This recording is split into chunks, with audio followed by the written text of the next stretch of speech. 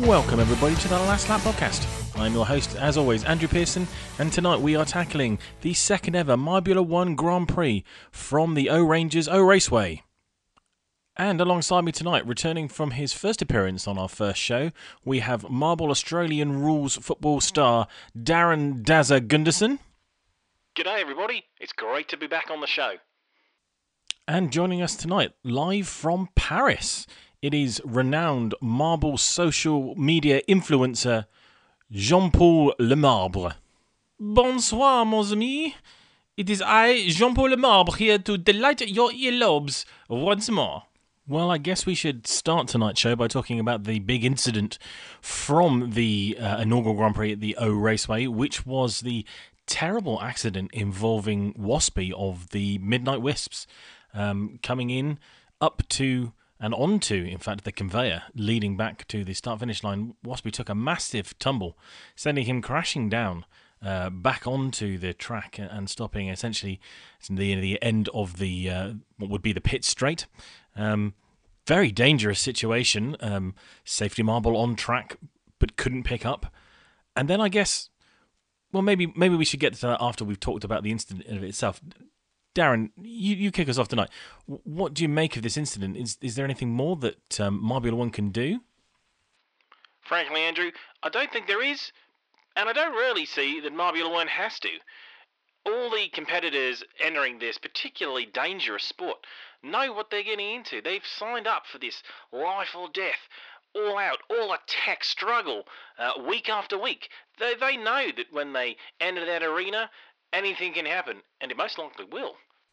Oh yes, I have to agree here that I do not believe that Marble is required to look after their competitors any more than they already are doing to such a high level. To be honest with you, this is what people are paying the ticket money for. Why else would they be turning up? I mean, exactly. These are the kind of thrills and spills that people are expecting to see. I want to see it, but, if it comes down to whether we can have the sport or not, if catch fencing was to be introduced, I wouldn't be against it. But really, I think, people want to see this kind of action happening. But if changes have to be made, then changes have to be made. We want to be seeing the competitors week in after week. That's very, very true. I can see why, there's going to have to be changes made, I think. Jean-Paul, alongside this terrible incident, there was a moment, I guess we could say, of true sportsmanship for Rapidly from the Savage Speeders, who kind of sacrificed his own race to some extent to help Waspy regain momentum, pulled back onto the racing line and then back on, albeit a lap down and probably of no consequence for the points, but a gallant, a gallant effort to bring a fellow competitor back into the race, do you not think? Oh, oui. As we say in France, l'esprit du sport. The sportsmanship is part of the competition. There is no sport without sportsmanship, after all. I do not think that it is unusual to see this in the spirit of competition, but it was a tremendous advert for the sport in its burgeoning year to see a competitor take time out of his own race to help somebody else come back in and finish the race. A beautiful moment, I think, for the annals of history. Well, the Marble Race Committee did tweet that Waspy is in fact fully recovered. He is off training for a week, just as a precautionary measure, but should be back to racing, probably not in time for the next Grand Prix, but probably the Grand Prix after. This is one of the reasons why the sport has two nominated marbles for each event, just in case the worst does happen, and so there is an injury. There is always somebody who is ready to come and take place in the event of an emergency. Yeah, what was that? Really? Oh, patching through. Put him on line 2. Well, fans of the show, we are very lucky and honoured to have on our is it line 1? No, line 1. On line 1, we actually have Waspy from the Midnight Wisp. He has been found by one of our roving reporters. Let's hand over to hand over to our roving reporter Ian in the field. Yes, hello. This is Ian here reporting from Halov, the home of the Midnight Wisps. I have been lucky enough to be granted a special interview with Waspy. He's just coming out of the doctor's. He's just up there. Yes, he's just up the top of the stairs. Just give me 2 seconds, and Waspy, yes, down. Careful now. Oh dear. I think I need to go back to you, Andrew. God, he really isn't. Sorry. Welcome back, everybody. Yes. So back to the race itself. Looking across the lap times, the deltas between the teams, and the final finishing positions. It seemed that really this race was a lot more controlled than the last race, shall we say? Other than the sort of the normal jumble at the start, pretty much everybody finished within 1 or 2 places of really where they qualified, rather than sort of the big gainers and fallers that we had at the Savage Speeder circuit. So, what's causing this? How are teams, able to maintain that pace? We really only had Snowballs and Thunderbolts as the big gainers during the race, and only really the Raspberry Racers had a big drop. What's the cause of this, Darren? I think, simply put, you've got to just look at what happened in the first race and what did the teams learn from that. Lots of teams came in there aggressive, full-on aggression, and a lot of teams failed at that. It wasn't a great tactic to go into the race thinking, I have to get in, get my place, and then defend it. So I think what you're seeing here is probably that in the end, teams are trying to keep a pace, and since nobody is quite sure what the pace levels of each team are and each team member, we're ending up with a more flattening effect, more processional in this race than we saw in the first one. I do, however, expect to see that change across the races as the competitors learn more about each other, learn more about where the best overtaking opportunities are, and the best way to draft and slipstream to try and get past somebody who you're stuck behind. Probably the 2 other biggest stories of the night both went to teams who like to dress in green. The first being possibly the emergence of the Green Ducks, a new team to the sort of Marble Race series, but they, stormed this race nearly from start to finish. Billy getting the fastest lap of the race, on his way to really cruising for much of the race at the start. Do we have any inkling where this kind of pace came from? Yes, I think I may be able to help here. As a social media influencer, I have had a lot of access to some of the competitors that maybe, you mere mortals have not been able to get to. And Billy is definitely one of those people. In fact, I would go as far to say as we say in France, comme de pois dans un gosse, or as you English might say, two peas in a pod. We have spent many, many hours talking online, and I know for a fact he has been training about how to overtake on a race and then maintain pace flat out for the most amount of time. I mean, after all, it showed in the race results. This is undeniable. That's true. Well, and the next big story was to do with perennial, I hesitate to say the word losers, that is a little bit unfair, but perennial at the back of the class, making faces at the teacher, the Limers. Well, I guess we can probably put that to bed somewhat. A great result from Limeline, who was really a reserve marble for them in the last time that they competed. Scored only 2 points in his last full actual participation in the Marble League.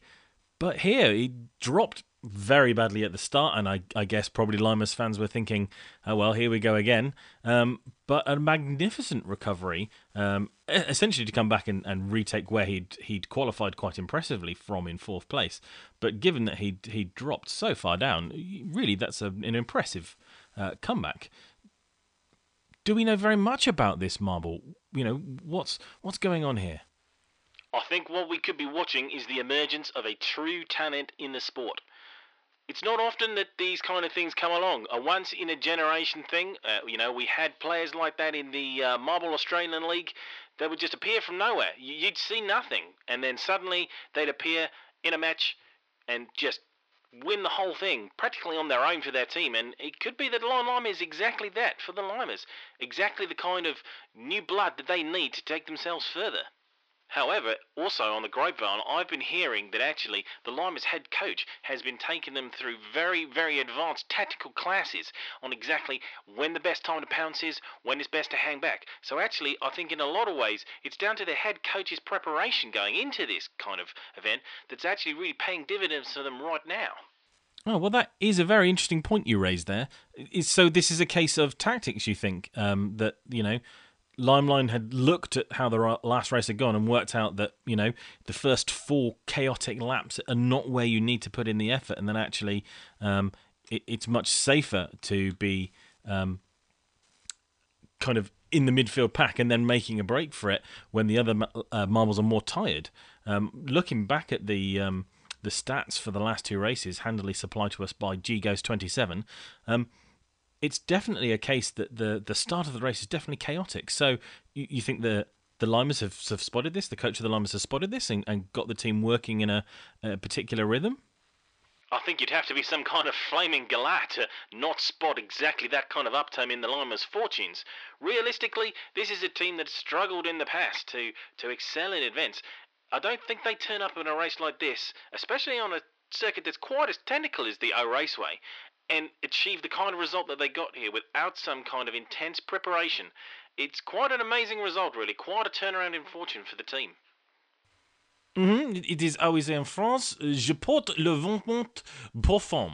In this case, you will be seeing the team training hard, putting into practice the plans that the manager is putting in place, and they will only excel from here. It is the only trajectory that they can continue on. Yeah, I see it. Yeah, I can see it.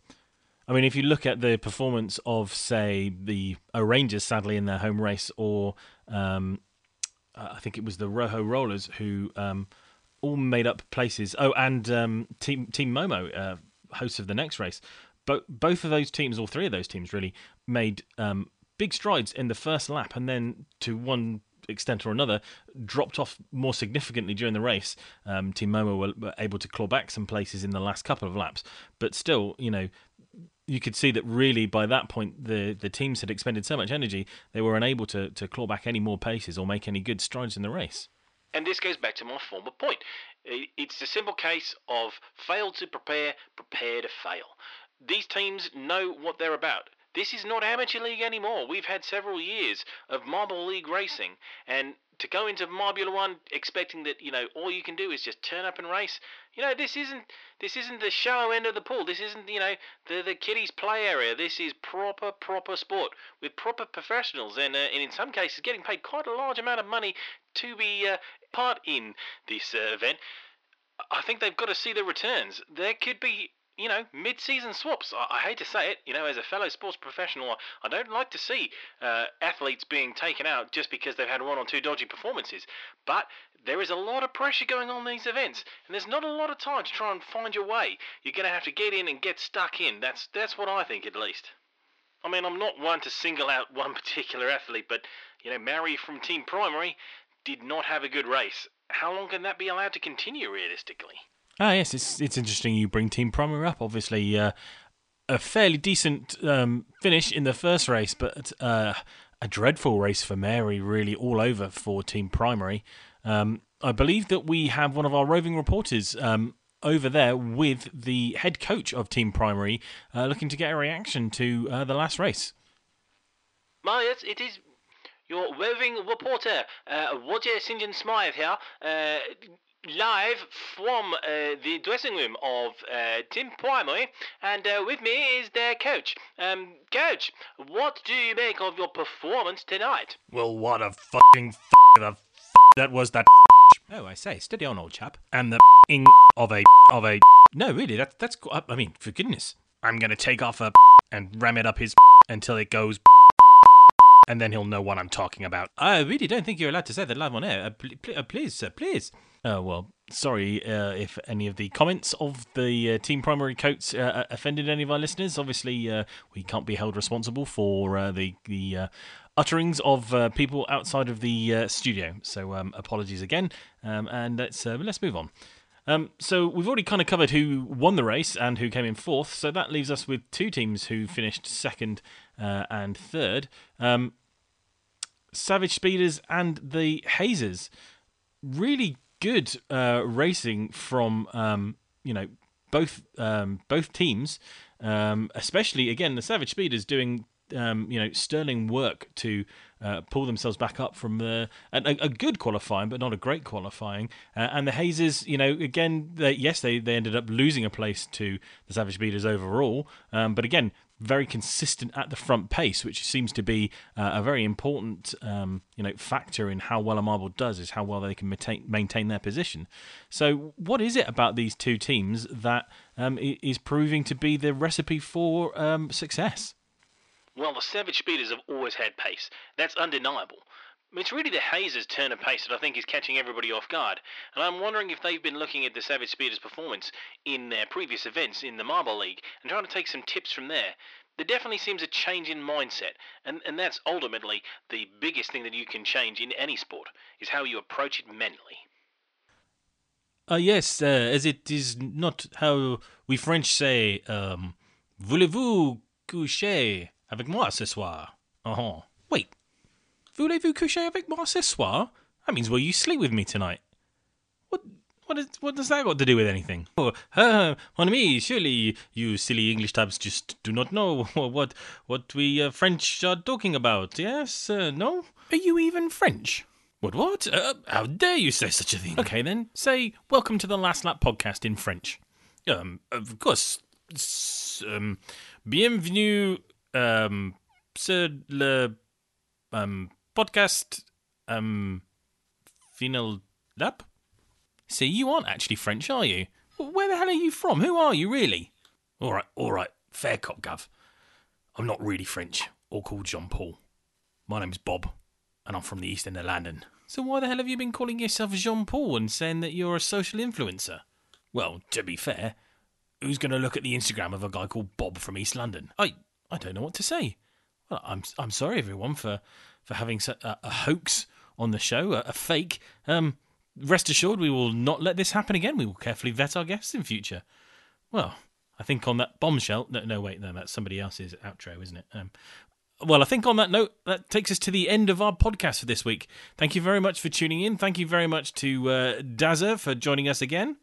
No worries, and I'll see you later, fans. And, of course, no thanks to Bob for tricking us the whole entire episode. I'm sorry about that. Well, thanks very much for tuning in, everyone. Next week, we'll be bringing you all the action from the Mo Motorway Grand Prix, hosted by, of course, everybody's favourite Team Momo. So I hope you join you then, and until that time, goodbye.